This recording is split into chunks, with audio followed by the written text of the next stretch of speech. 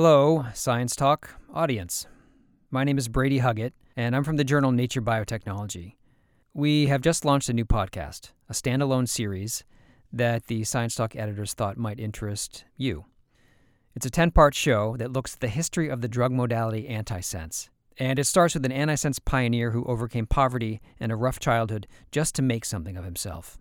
Now, eventually, his company created the first drug to treat the leading genetic killer of babies, spinal muscular atrophy. We built a trailer for the show, and I'd like to play that for you now. The podcast is called Hope Lies in Dreams, and the first episode launched September 8th. Here you go. Stan Crook told me something once that I've never forgotten. This was back in 2015, when I was interviewing him in a Hilton hotel in San Francisco near Union Square. He was in San Francisco to attend a biotech conference as CEO of a company he founded in 1989. Stan grew up destitute in downtown Indianapolis in the 40s and 50s, an ugly place, as he called it. And as we talked, I asked him how he managed to overcome that neighborhood and his hard upbringing and get himself to college and then beyond. So mostly desperation and anger, and just the whole idea of having no hope, no aspirations. I mean, poverty is not the loss of money. Of course, it's that. It's the loss of dreams. It's the absence of hope. That's poverty. The absence of a real future. Yeah. Beyond that, it's not so. At least from my perspective, it's the inability to even dream. You know. This is the story of Stan Crook's life. It's the story of the biotech company he founded, and it's the story of a powerful drug discovery technology called antisense. Together, they cracked the degenerative disease known as spinal muscular atrophy, which had been stealing the lives of children and traumatizing families since it was first discovered more than a century ago.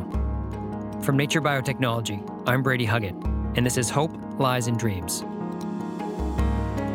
Couldn't believe and couldn't explain and couldn't understand how this drug could have failed. Just like one of the more amazing, dramatic moments, certainly, of my life. So I'm like, I had to sit here and watch my daughter slowly waste away. Yeah. Like, that's what I'm gonna do. The winner is Biogen and Ionis for Spinraza. When you get a shared vision like that with a bunch of people and you have to say goodbye to half of them, it's traumatic. And that's what I always thought about was hope. And to me, especially the infant form, is a terrible disease. But if I'm telling the truth, that's the truth.